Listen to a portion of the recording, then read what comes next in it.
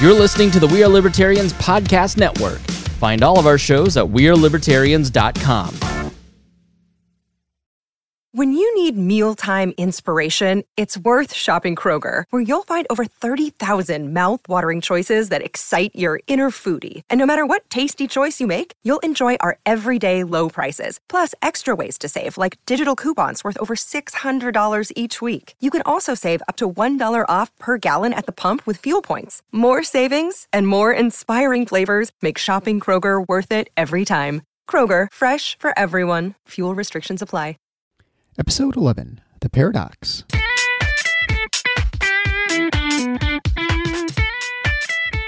Welcome to The Paradox with your attending, Dr. Eric Larson. He is a practicing anesthesiologist and clinical assistant professor at Michigan State University College of Human Medicine. Listen in as he takes you behind the scenes of what practicing medicine in today's ever-changing world is like with another doctor. The Paradox is a fun and accidentally informative show for physicians, patients, or anyone who has ever found themselves in a waiting room.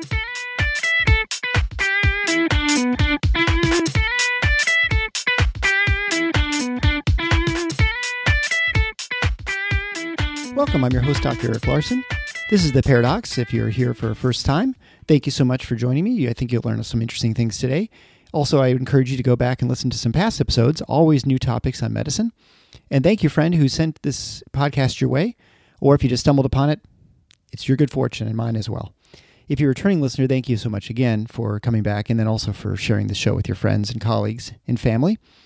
If you're a physician, this is a great way to share the show with your friends and people who are maybe medically oriented or interested in what's going on. It's a great way of showing them what's going on in the trenches of medicine without getting too technical. I expect that physicians will learn things, but also lay people and people who are associated in the healthcare field, which are not physicians, for instance, nurses and other personnel. As always, go to the Patreon page at patreon.com/theparadox. That's paradox spelled with a D-O-C-S. There you can sign up to be a patron supporter of the show. Every dollar raised goes towards the production and promotion of the show. You'll have access to bonus content as I produce more of it. You'll have my advertisement, which is running in Phoenix, Arizona, thanks to my cousin. And I'd also encourage you to visit the website at theparadox.com, where you can find show notes and obviously links to things that we talk about during the show. But also you can sign up for the email list.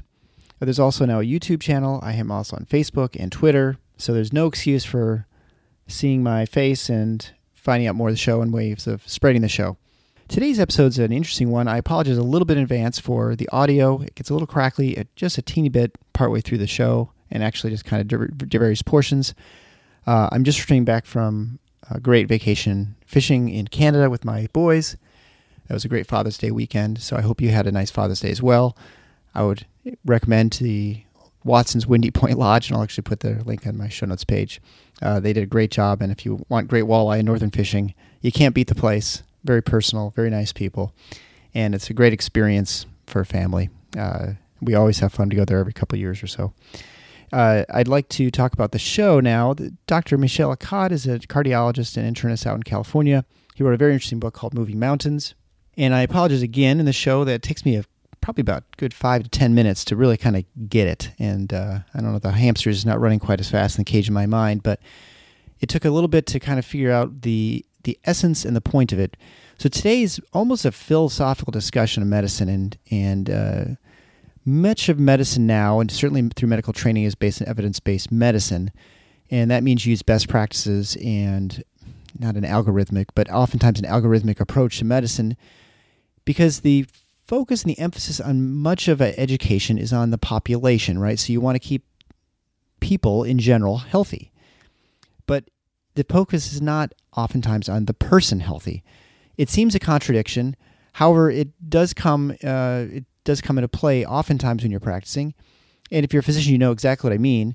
But how it actually affects your decision-making and what that means for the specific patient, well, that's sort of what we get into during the show. And so I think you'll find it interesting, different. I do think that when you look at individuals as opposed to patients as a population, it does shift the way you approach them. And it's something that certainly has always made me feel uneasy, I guess, while I'm practicing. I don't find I have as much problems with this as maybe a generalist, a family practice or internist or pediatrician, just because I have more of a technical sort of practice. It's sort of like if you did heart catheterizations. For the most part, you're just doing the catheterization, finding where the blockage is and fixing it. I mean, there are obviously ways you can individualize treatment, but essentially you're more of a technician. But many physicians are more practicing medicine, and that's why we call it practicing. And there's the art of medicine. And I think we get into, without using the word art, I think there's certainly the art and sort of the essence and the wisdom that comes along with practicing medicine is something that is de-emphasized in today's healthcare system. But I think it's essential for patients, and I think it's what patients prefer in some way, although they may not think about it that way, nor do the physicians. But I think it's a different way of looking at how we treat people. And so anyway, without further delay, I'd like to go ahead and get into the episode. Again, this is episode 11 with Dr. Michel Accad on his book, The Moving Mountains. Enjoy. Welcome to The Paradox. I'm your host, Dr. Eric Larson. I'm here joined by my new friend, Dr. Michel Accad, who is a practicing cardiologist and internist out in California. Thank you for joining me. Thank you very much for having me on your show. And today's going to be a real interesting interview. As I was talking just before we went on, I really don't know where this is going to go, because a lot of what we're going to talk about today is, I suppose it's an unorthodox approach to medicine. And I would say that your book, which I found very interesting, was an unorthodox book about an unorthodox subject. And I think the basic premise is you had Dr. Jeffrey Rose, who I certainly had never heard of him before. And he was from, mainly his work was in the 1960s that he sort of began most of his impact? A little bit, you're correct. That's right. 1960s. He himself wrote his own book in 1993. So his career spanned maybe 40 years from the late 50s to the early 1990s. And then he died shortly after publishing the book. And so the book is a conversation between Socrates, who has been long gone in this world for a couple thousand years, right? And this Dr. Jeffrey Rose, and it's a discussion on Rose's, I don't know if you'd say philosophy, but sort of his approach to medicine. And he was, I gather, more of an epidemiologist, where he's looking at populations versus individual patients. Is that pretty accurate?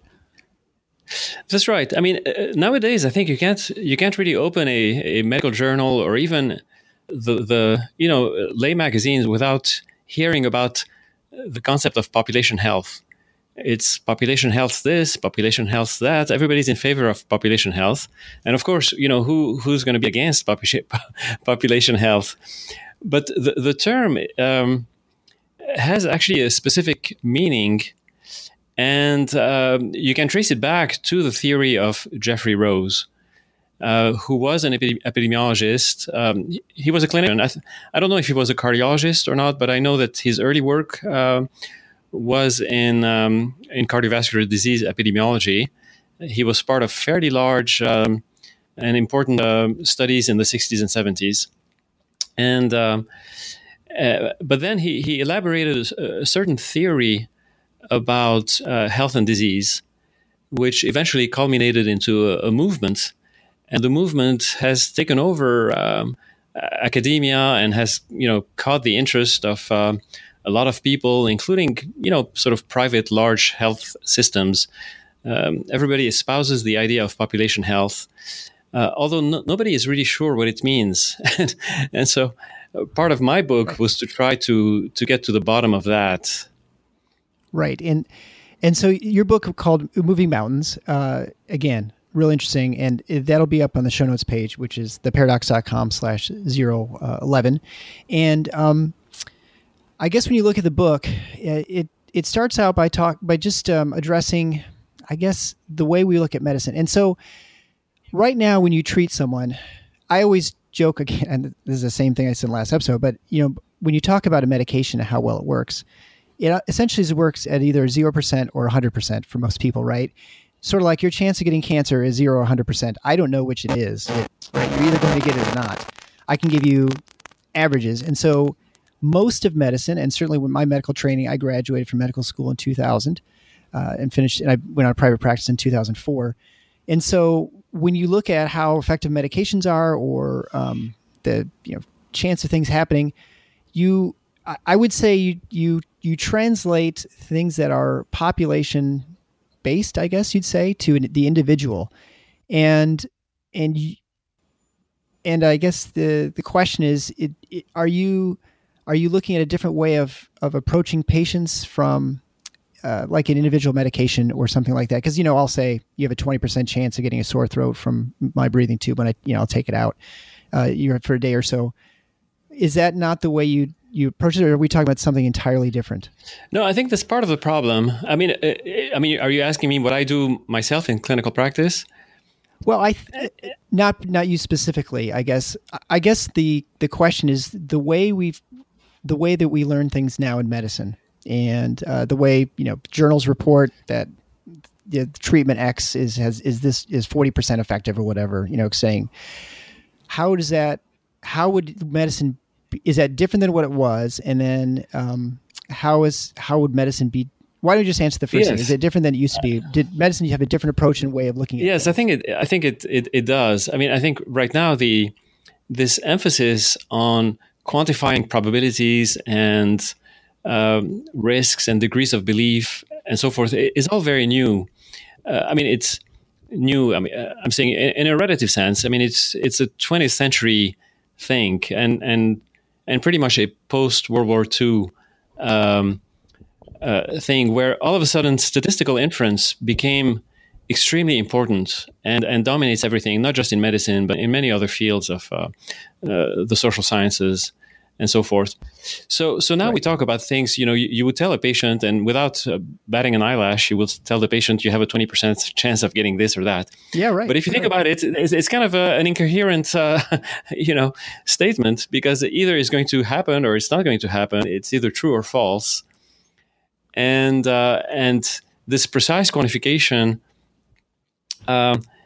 it did not come to us naturally. It built in over the last few decades by the encroachment primarily of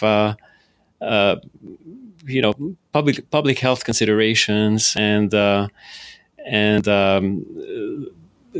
applied statistics that were essentially brought into the clinical and the bedside and the clinical arena.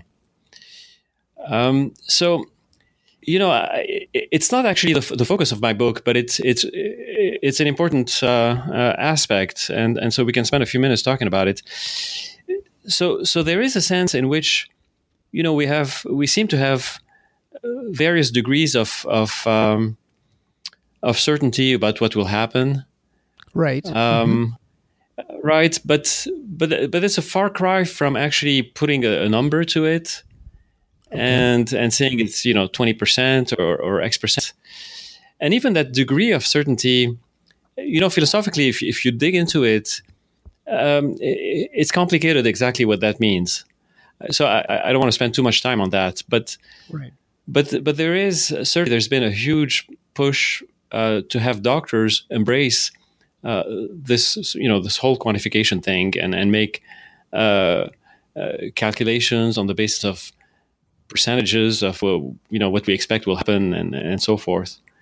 So go ahead. Is that more would you say that's more a cultural societal shift, in that people are, I don't know if they're more educated, or they just feel like you want to quantify the risk so that people have an expectation for what's going to happen, right? So I'm going to operate on your leg, and I'm going to tell you you have a very good chance that you'll have pain afterwards. And I'll say there's a chance you get an infection. They say, well, I'm getting an infection in my leg. I might have to have my leg amputated. Well, that's a very small chance. And then you feel some need to quantify that in some way to say, well, it's extremely rare, but I have to tell you about all the risks. Is that sort of what you're? Yes. So you're right. There's a huge cultural shift, and it's very deep. It's very deep because philosophically it has to do with how we think about what we know, and it's about the theory of knowledge, if you will. And now we seem to be reduced to thinking of knowledge in terms of some kind of mathematical probability function. Right. Yes. But the reality, or in reality, it should be that the surgeon is going to operate because he thinks or she thinks it's the right thing to do, right? At this moment in time, Right. I'm the surgeon and I think it's the right thing to do. And either the patient agrees or doesn't, or disagrees. But really, there's no reason for mathematics to enter into the equation, if I can make that pun here. Right. So there is this sort of cultural emphasis on methods of quantification, and they have pervaded our thinking very deeply. So that now, when I point out that it's a little bit ludicrous to think in terms of probability and statistics and how you apply the results of clinical trials and all that stuff, I get a lot of blank stares from my audience because they can't imagine not thinking without, some kind of handle on, what clinical trials show, what percentage of patients, what percentage of patients do what and so forth. Right. And so, and I would say in looking at medicine now and sort of the way it's practiced and the way it's evolving, and I think I've noticed a change since I've been on practice now for almost 14, 15 years, that there's a more of an algorithm sort of based method. And I know you get into this in the book. And so I think that sort of goes along with the numbers, right? So you say, well, I know that 20% of people, if I look at a large population, we're going to have going to get an infection when they have a urinary catheter, and let's say, or whatever, let's say it's 20%. So I think, well, if I want to minimize my risk for that, I'm going to standardize a process where I don't place them because then I'm going to decrease my risks for this. And so that may not actually be the best treatment for that particular patient, but that over on a population wide, that from a hospital system standpoint or, a healthcare system, that it's going to be better for them from a number standpoint, even though maybe that one particular patient would benefit from having that because they can't get up to the bathroom and so they're more likely to fall or whatever. But you sort of reduce an individualized statistic where, yes, if you look at everybody, there's a 20% chance of infection, but that person, maybe it's very small and the risk for everything else is so much greater. But because you have a certain protocol in place. Correct. I think you're right. I mean, essentially it's the tension between, what is fundamentally clinical judgment, because clinical judgment is about a specific person at a given point in time under very specific circumstances. And there's really no way to, or the population studies should be secondary and shouldn't dictate what you're going to do for that person or what you're going to recommend to that person at any given point in time. They inform your judgment. The large studies inform your judgment. But I think people are mistaken in how the large studies actually inform judgment. For example, if there's a clinical trial, that has enrolled, thousands of patients, I think the important information from the clinical trial is nothing more than the shared experience. So you can read the clinical trial report and have, get a sense of, in general, what happens to people when they're exposed to this treatment or this diagnostic test and whatnot. But the actual outcome of the trial, whether, you can say that the drug was more effective or ineffective with a p-value of 0.0 whatever, all this quantification is actually irrelevant, because you have, if say drug A is superior to drug B by 12% points, 12% and whatnot, that doesn't tell you what's going to happen to your patient, whether you give your patient drug A or drug B. It's almost irrelevant. But there's information that's full in terms of, it's essentially shared experience. And in a way, it's not really different from what people did before clinical trials were so popular. They would just publish large case series, and, they would not be, the case series would not have precise concomitant control groups and whatnot. They would have historical controls and so forth. But they were useful nevertheless. And you can, in a way, mentally fill in the blanks. And And that's what wise clinicians would be, are able to do. They can sort of mentally make, imagine what might happen to the patient with one process or another, and then make a decision. And it doesn't, and at the end of the day, you never know if any particular decision is the right thing for the patient or not, because you don't have a parallel universe to compare it to, right? To compare what you do. So whether you follow the currently preferred population-based algorithms to the T, or whether you use your own clinical judgment and whatever reasoning you come up with based on your experience and your whatever wisdom you have, and people have different degrees of wisdom. There's no way to say that one is superior, scientifically, or quantify that one approach is better than the other. But the difference is that the algorithm is in many ways inhumane, and we sense that we have a strong sense of, I think, clinicians who try to pay attention to their patients, get a sense that no, they can come up with reasons to deviate from not always. Sometimes you're going to follow the algorithm, but other times you want to be able to deviate from the algorithm. And you may not always be able to articulate it. So the problem now is that there's a constant demand on clinicians to articulate precisely, why they're taking each step that they're taking.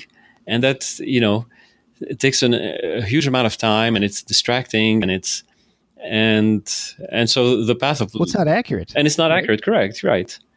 So essentially what you're doing is you're taking these large studies that are over large populations, and they have these, and you're trying to hope that your patient matches the average patient of the 1,000 people or so, or 10,000 that might be in this large study, and you're hoping that the circumstances are similar, and that you can extrapolate using that study appropriate treatment. And of course, you can't make any assurances, because it turns out that people are very different. Right? Correct. And I think, and I've been to a lot of, and this is very important, because I've been to a lot of meetings in the hospitals and certainly all through medical school. Evidence-based medicine, at least when I was in training, that was the gold standard, right? We want to practice evidence-based medicine because we don't want to just kind of use random sort of guesses. We want to have an educated, systematic approach to treatment, and that's using these studies that match your population, that your individual matches some population, right, for a particular procedure or whether disease. And so you essentially have you're essentially extrapolating and you're guessing. But the problem is that, again, no one's the same, and I've heard at least 3 or 4 Six Sigma talks in the healthcare system, and in other talks like in the large specialty forums, where they talk about bringing airline pilots to try and streamline, make the hospitals work appropriately. And that, they talk, these pilots come in, they're aghast at how we go. They walk into an operating room, and everyone uses different instruments, and people use different approaches for doing whatever. Maybe it's like putting a knee, or they use different instrument systems. And everyone has a different way of doing the anesthesia, and the nurses may do things a little bit differently as well. And so they can't believe that we have essentially 1,000 different ways of doing the same thing, right? And for someone who runs who's a pilot of a plane, you get in that 747, everything's exactly in the same place. All the parts are where they are in every other 747, made by Boeing.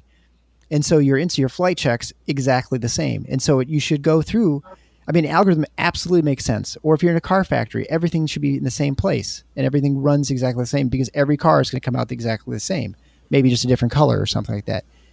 And so the healthcare systems, and this is not unique to any healthcare system that I'm aware of, they're all the same in the sense that they try and use that same process to move patients through.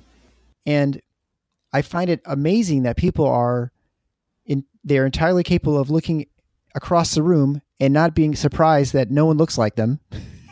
They're different shapes and sizes and ages, and some people have canes or whatever, and yet they are somehow feel that they can use the same principles of automation with a mass producing toasters, and use that sort of thing to take care of people and treat their illness.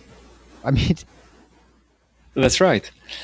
So the airplane analogy, has had a lot of purchase among healthcare policy planners and so forth. To be fair, it's not entirely unreasonable, and there may be parts of the process of healthcare that can lend themselves to a sort of a more mechanical and regimented and algorithmic approach. Oh, absolutely, parts are. Yes. So it's not entirely unreasonable, but the question is, who should design the algorithms? When should they be applied? Should there be exceptions to the algorithms? How frequently should they be modified? And the problem is that, for the most part, it's been a top-down approach where the people who are best able to design the algorithms and implement them where they should be implemented are rarely part of the decision process, and the algorithms are imposed from the outside and top down, and it's going to be the same algorithm for the entire country, and the goals of implementation of the algorithms, there are conflicts of interests because it's tied to how much a hospital will get paid and that sort of thing. So there are a lot of problems with that. So it's not that we're completely against algorithms all the time, but it's what algorithms when, and who should decide. And we're in a healthcare system where everything is extremely centralized, where there's a fragmentation and of interest and conflict of interest, and it's all discombobulated, and impose algorithms to the seems to the central planner a way to put order into the mess, but it really doesn't. It just adds to the confusion in many ways. Right, and I think if you're a hospital administrator, you're looking at ways of trying to get a handle on how much things cost and how to move and throughput and inventory. And I mean, many parts of healthcare, as you say, are definitely useful to use algorithms. For instance, and I'm in the operating theater, so for me, it makes sense to have a process for cleaning the room and turning over between operations. You have someone come in who mops, someone who comes in who wipes down all the cables, someone who makes sure all the medication's in the right place, someone brings new case carts in, take the old case carts out, and gets all that stuff set up. I mean, that is it can be easily regimented and automated sort of process. It's just when it comes to the patient who lays on the table, I guarantee that patient who lays on the table is nothing like the patient before. I mean, they probably have 4 limbs, but outside that, it could be entirely different. Right. And so you can't expect to have that process be the same, right? You wouldn't come in if you bring in a Toyota and you change the oil, and the next car that comes in is like a Tesla. Well, it doesn't even have oil, right? I mean, you can't treat it the same way. And so the expectation that things are the same is inappropriate in that sense. However, there are parts that the algorithm works. And you want the the clinicians and the healthcare workers who are closest to the patient. You want them to be able to decide and not be so preoccupied at following the algorithms, because there's been so much emphasis on following the algorithm that it's become a huge distraction, and it's become the primary focus of many doctors and healthcare workers is just following the routine because somebody's watching, and the quality standards are going to be reflected on whether you check all the boxes and do things in a very algorithmic way and so forth. But the whole thing fundamentally, the fundamental problem is that in our healthcare system and in all healthcare, large Western healthcare systems, it's been the case for the last 50, 60 years, 70 years, that the patient is, to me, it's an economic problem or a socioeconomic problem, is that the paying for healthcare, the financing of the healthcare system is done by third parties, whether it's the government or large insurance companies that are in many ways sponsored by government programs and or subsidized and so forth. So you have this situation where you have the clinicians, the hospitals being paid for by an entity that is not ultimately the patient, or that is not ultimately the person receiving the care. And so there's an inherent conflict of interest. And this population-based management system that includes algorithms, it includes guidelines, it includes all the things, things that I talk about in the book, is the natural consequence of this arrangement of third parties paying for the care of the population at large, and wanting to manage how the system is run, and so that's the reason why. And until that changes, I don't think you're able to correct that, because if now we care is financed primarily, say, by insurance companies or primarily by the government or whatnot, it stands to reason that the insurance company and the government want to have a say in how the money is being spent. Right, But the problem is that they are not doctors, and they're not there at the time that the care is being given. They can't have a spy in each operating room or a representative in every examination room in the doctor's office.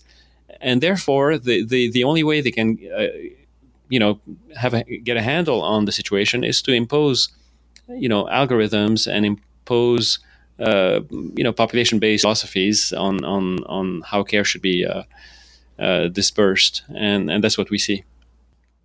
Right. And so, I mean, to the first part of your point, when you talk about checking, clicking boxes, that absolutely is synonymous with an electronic health record, right? So you have these records in it. And so the way to try and make sure everything's been done properly and to document it is you have to have some sort of algorithm so that you actually complete the different tasks that are involved. So the electronic health record is in many ways is almost forcing algorithms or algorithmic approach to medicine in a non-individualized treatment pattern.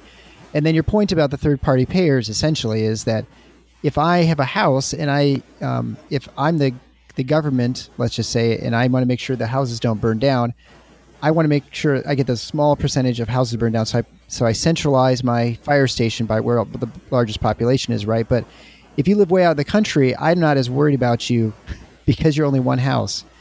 And although for you, that is everything, right? And so you want to make sure that you absolutely have fire coverage and your houses are burned down. So your incentive is not going to match and align with the government's because the third party, the person paying for it, because they want it. They're looking at the population as a whole, and so they're minimizing their overall fire risk.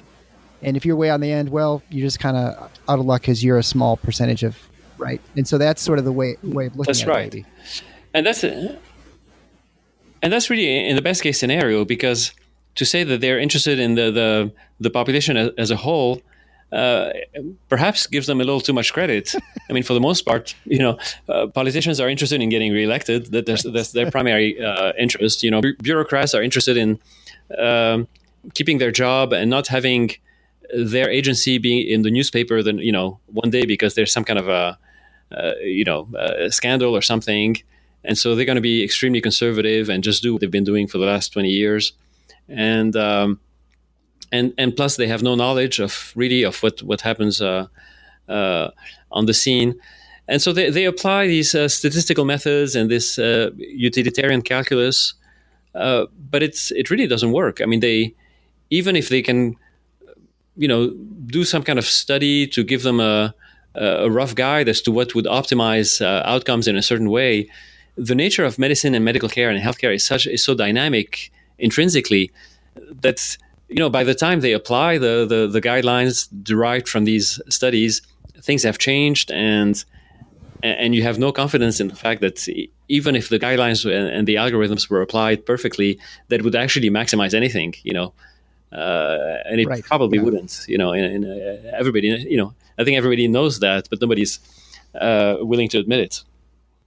Well, and you've seen this when it comes to beta blockade, and for a while they were using beta blockers, which is a medication that's used to slow the heart rate and is found to have a protective effect on the heart. And so their large studies were placed, and they showed that there was a benefit to people who to stay in beta blockers. And then what happened is people extrapolated and said, well, everybody should be in beta blockers before surgery. So they started piling all these beta blockers on these different people, these medications. And then they find out later on that, of course, this causes increased incidence of stroke and other problems. And what's more interesting, of course, is that after about 5 or 6 years of people knowing this, the government and I don't know if it's CMS, but all the different healthcare systems, and insurance companies, that one of their markers for quality was that you make sure people are on beta blockers. Right. And right. But then by the time they have imposed, it's been imposed for maybe just a couple of years, and they're starting to reward or penalize healthcare systems for having high or low numbers of people on beta blockers. Then they discover that it's disadvantageous to be on them, and it takes them years to get it off, right? And so Yes. And so like to your point, the dynamism of sort of healthcare and the new medications techniques. And not only that, but then they don't even suffer they're not themselves penalized for having imposed the wrong policy that has hurt possibly countless hapless patients, doctors. They suffer no consequence, and they keep doing what they've been doing all along. They'll try something else with equally low probability of really being on target with anything. Yeah, you're not going to switch to a different CMS, right? You're kind of there's only one Center of Medicare Services, and so this kind of goes into the. I guess so this is the philosophical question now. If you are, maybe not philosophical is the wrong word, but so if I'm treating a patient and I want to use an approach different than what's used now, so would it be sort of like me going to the car to get my car fixed and going to the mechanic, and he said, well, it's about a 40% chance this carburetor is going to get you fixed. And, there's a good chance this car's, but, it's maybe about a 75% chance this thing's going to run okay for the next, 6 months, versus going and just saying, we think this is wrong. This needs to be fixed. I've looked over the car, because no one ever gets percentages in anything else. I mean, you don't go to get a cake made, and they say, well, it's about an 85% chance we get the icing right, and I think our lettering will be good. Our spelling's really good, so about a 98% chance of spelling being proper. I mean, and what's the risk of eating too much sugar? Right. Yeah, the sugar to the fat. Chance of too much sugar, 100%. And so there aren't many parts of life where actually, I mean, in reading your book, and not until I sort of talking about it now, does it sort of make sense to me that your point really is that there aren't many places in life where you almost expect to have these sorts of probabilities tossed around, except because it probably partly the nature of how healthcare is paid for and delivered, and because you have very large impersonal organizations that are looking over you. So yes, Eric, the key word is impersonal, because in this system where you have third parties involved, whether it's the payers or the regulators or the government or whatnot, and all these third parties view things on a population or from a population perspective, and they don't really care individually about any given patient or any specific patient.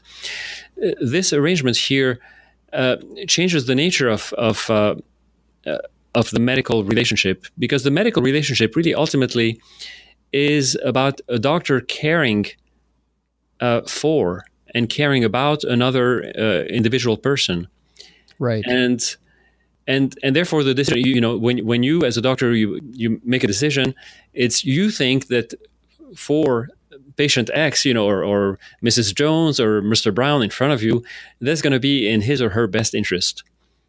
Okay, and that has been distorted, right. And now. What happens now? We're training, and we're being trained, and that includes me and you, and people who have been in practice for the last 30, 40 years, probably even more, in my opinion. I mean, that's been sort of ongoing for a long time. We've turned the doctor into a sort of an expert technician. So now there's a detachment from the patient, and you're the expert, and you're going to apply the wizardry of statistical probabilities and prognostication and so forth in order to make a decision. But that's really contrary to the nature of what medicine is about. And and people are confused. I think about that, and well-meaning people are confused, and people who go into medicine for the right reason, thinking that it's going to be that it's a profession really about personal relationship, end up discovering that it's become a technical profession about applying these algorithms and these population-based considerations to patients in a very impersonal level. Now, of course, many people try to do the best that they can and intuitively still hang on to the correct notion of what medicine is about.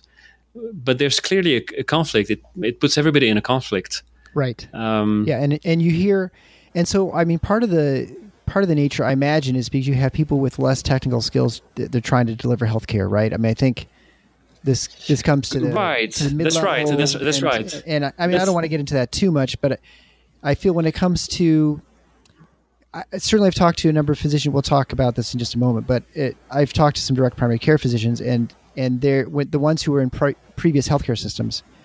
They definitely have that assembly line, a mill sort of feel to it, that they're judged on the referral rates, how much they utilize as imaging, and they utilize laboratories and referrals within the healthcare systems network, and that they're not judged on how well their patients do, because it's more on how they utilize resources, or there are a lot of other things pulling them in different directions that are not in the interest of the patient. I mean, they may not necessarily be against the patient's wishes or like detrimental to them, but certainly that they have a lot of other things pulling them besides that person sitting in front of them. And that's not why many of us got into medicine to begin with, right? Is that Norman Rockwell pipe Correct. painting. And you're right that people will make the claim that, I mean, you have to standardize because, there were lots of doctors who were not technically proficient before.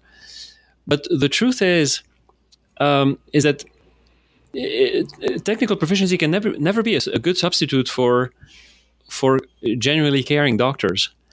And the doctors who are genuinely caring will actually go ahead and gain the technical proficiency and implement the algorithm when they see that it's the right thing to do, and maintain good records when they see that it's the right thing to do.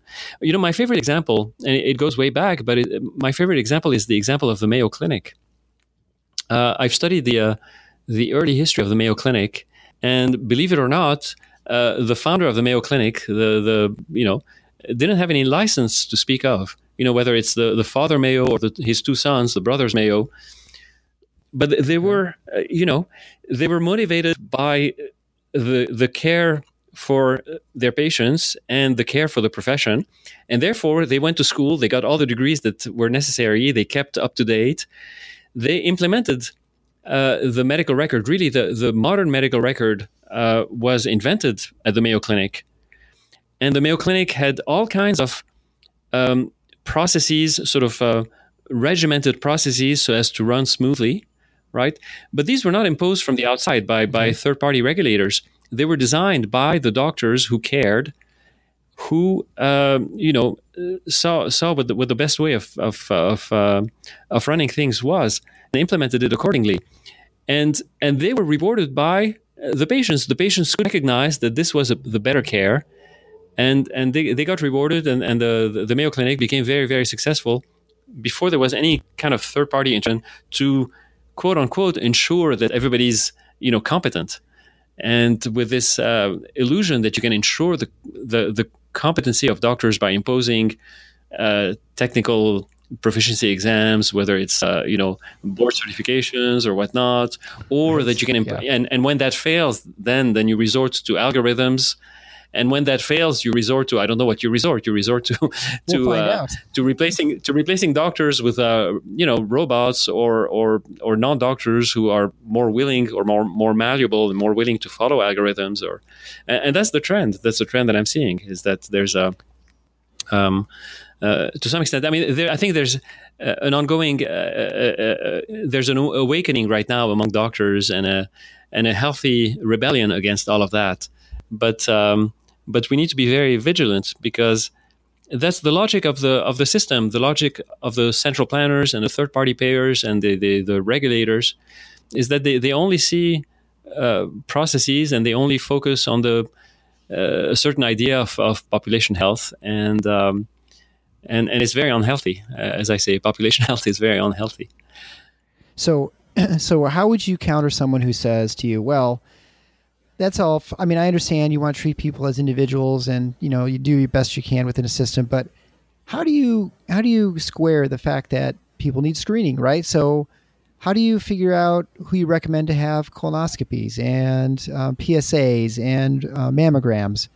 How do you decide on that sort of thing if you are treating not populations, but you're just treating individuals? How would you counter that argument? Right. So it doesn't discount. You treat individuals, but you don't discount the value of population-based studies. So I'm not saying that we shouldn't do population-based studies and learn from those studies, but the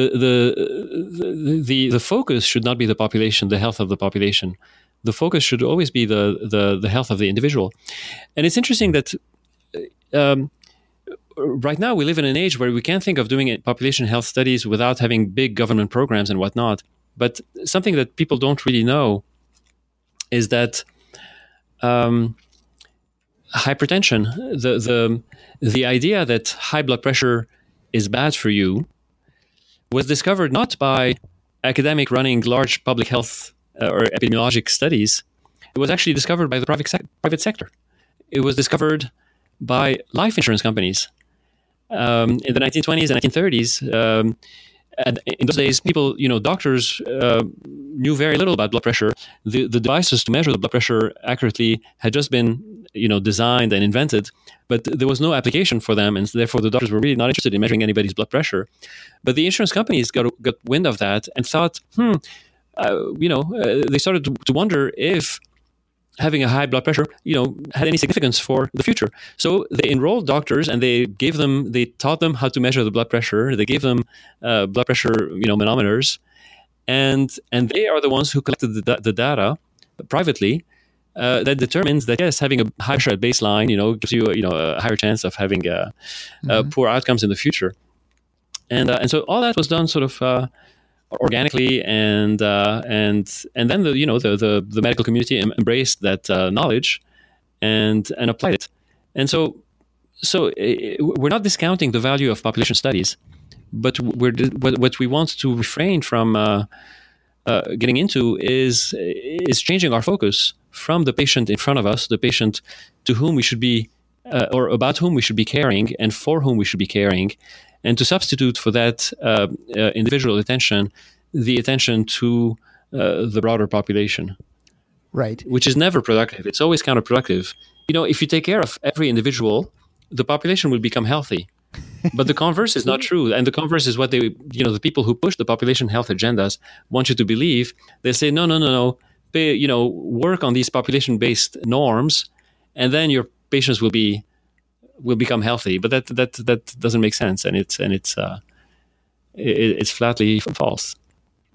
Yeah, and so you worked for. We're not going to talk about any specific healthcare system, but you worked for a large healthcare system at some point, and then I've had a couple direct primary care physicians, and I found your story a little bit more unusual in that you are a specialist, and so. I talked to one of the physicians. He said it should be called direct patient care, not direct primary care, because he believes that we're moving towards a system with more of a sort of, I guess, a normal transaction within a market where you just have the patient pay you for whatever the services that they are requiring, whether it's a membership-based fee like for most of the direct primary care, or a one-time fee for someone who's a specialist you might only see once in your life or maybe on a rare occasion, right? So can you just briefly go into, I guess, how you ended up in direct primary care as a cardiologist and what that practice looks like as a specialist, and then third part, how do you treat patients differently than you did before when you were within the large health system? Right. Yeah. So I practice both. So I do, and the point that your friend was making is absolutely perfect. It should be direct patient care, and I call my cardiology practice direct cardiology care, and I call my primary care practice direct patient, direct primary care. So yes, that's right. And so I have a primary care practice that follows the DPC model, the direct primary care model. It's a reasonable monthly membership fee, and because the membership fee, it seems primary care seems to lend itself better to a membership model. And then I have a cardiology, an outpatient cardiology practice where people come and find me. Right now, most of them find me, on their own online. I have I think a nice website.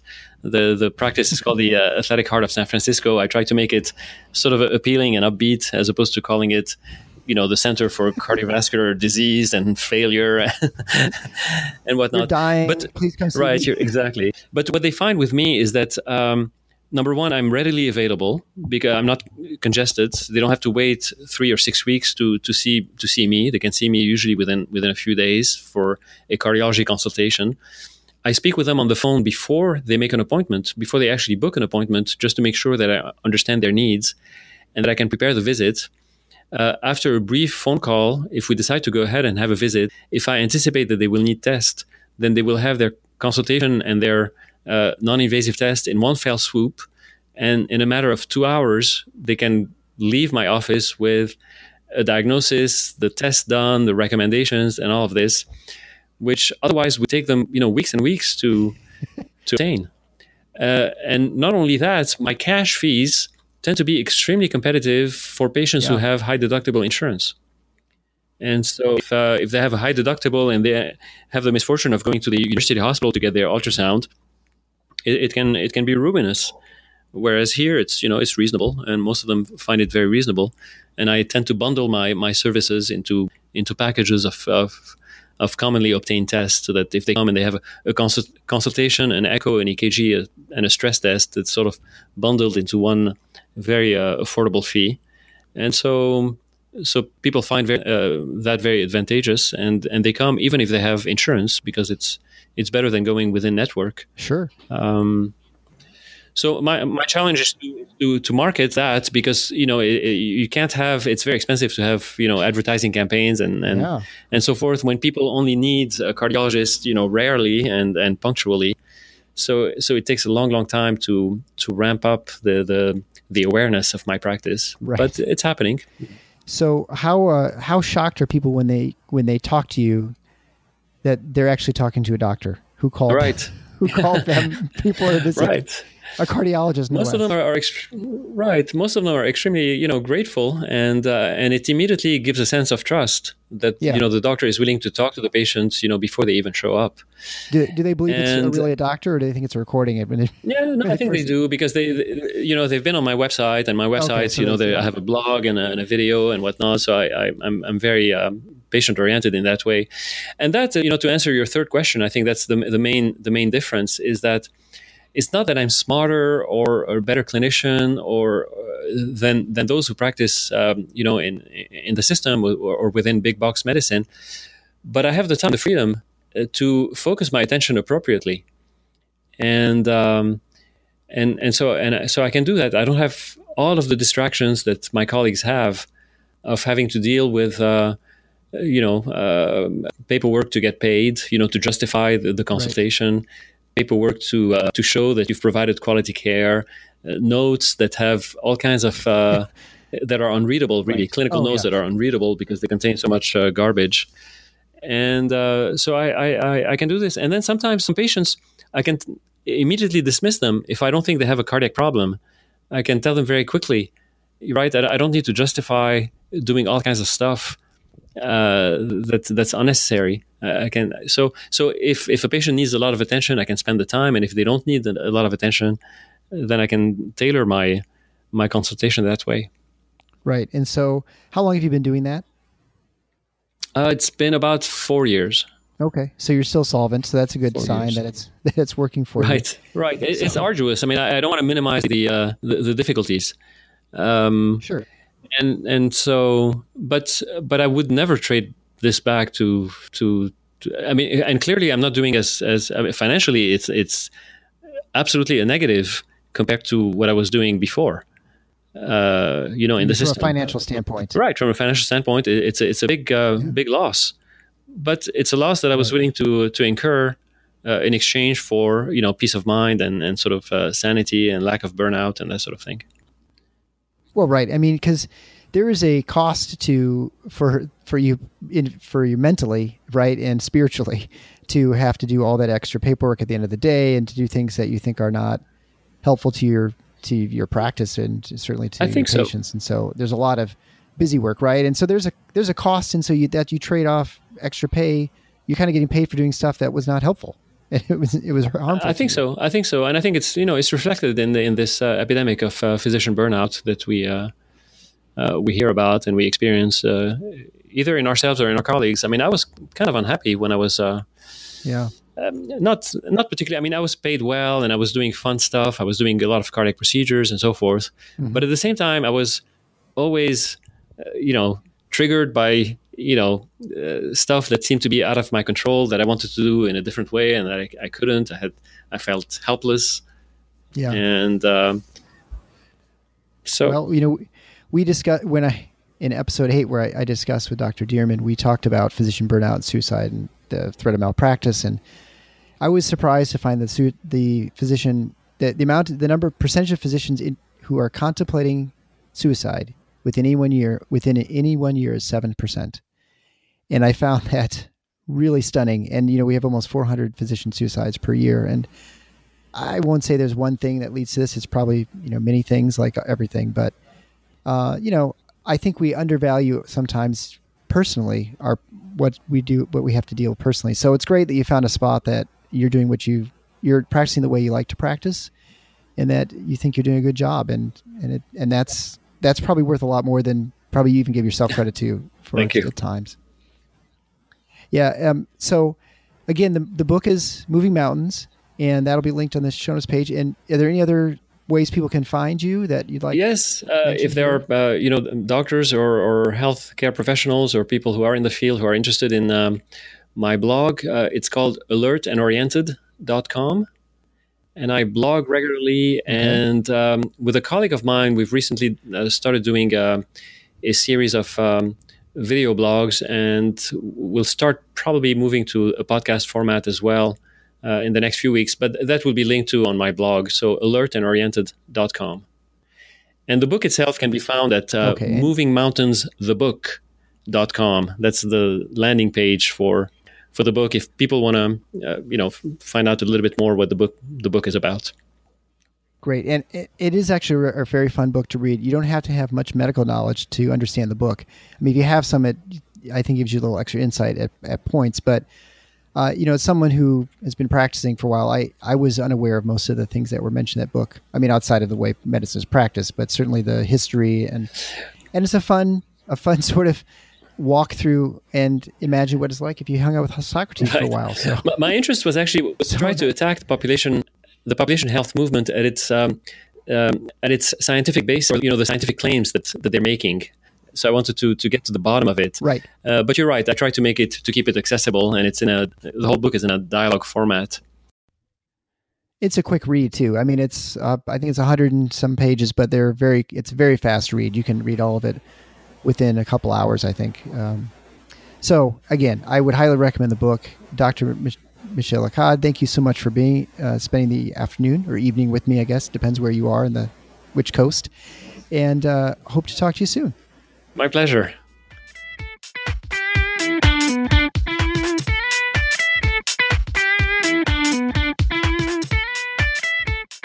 Thanks for listening to The Paradox. If you like what the doc is doing, please subscribe and leave a review on iTunes or Stitcher. And share the show with your friends. Become a supporting listener to get access to special bonuses at patreon.com/theparadox. Show notes can be found at theparadox.com.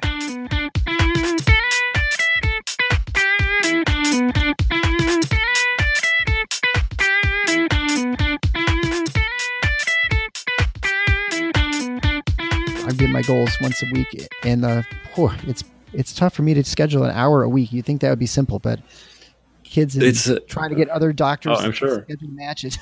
It's been fun. The nice thing is, you direct primary care guys, you're a lot easier. You kind of have a nice schedule. Yeah. It's been. I go. They like. Oh yeah, I'll just mark off an hour. We'll just talk. Right. What? You can do that? So, yeah. Whatever. Right. Great. Do you have much of I didn't even ask you. Do you have much staff at your practice? One person, one full time, and she's my secretary, and she's very good. She's a mature person, and she's not a medical trained person, which I wanted. I wanted somebody who could speak to patients, and as a person, and not somebody trained as a medical assistant who's used to to the assembly line approach. And then I have an ultrasound tech who comes on an as-needed basis. Yeah. So she comes whenever I need to do an echo. I was trying to figure out how you did echoes by yourself, but moving all those knobs and stuff and taking pictures. Right. Some cardiologists know how to do that. I'm pretty pitiful, and we're always better off with a technician. And she's very good, and she comes once a week or whenever it's needed.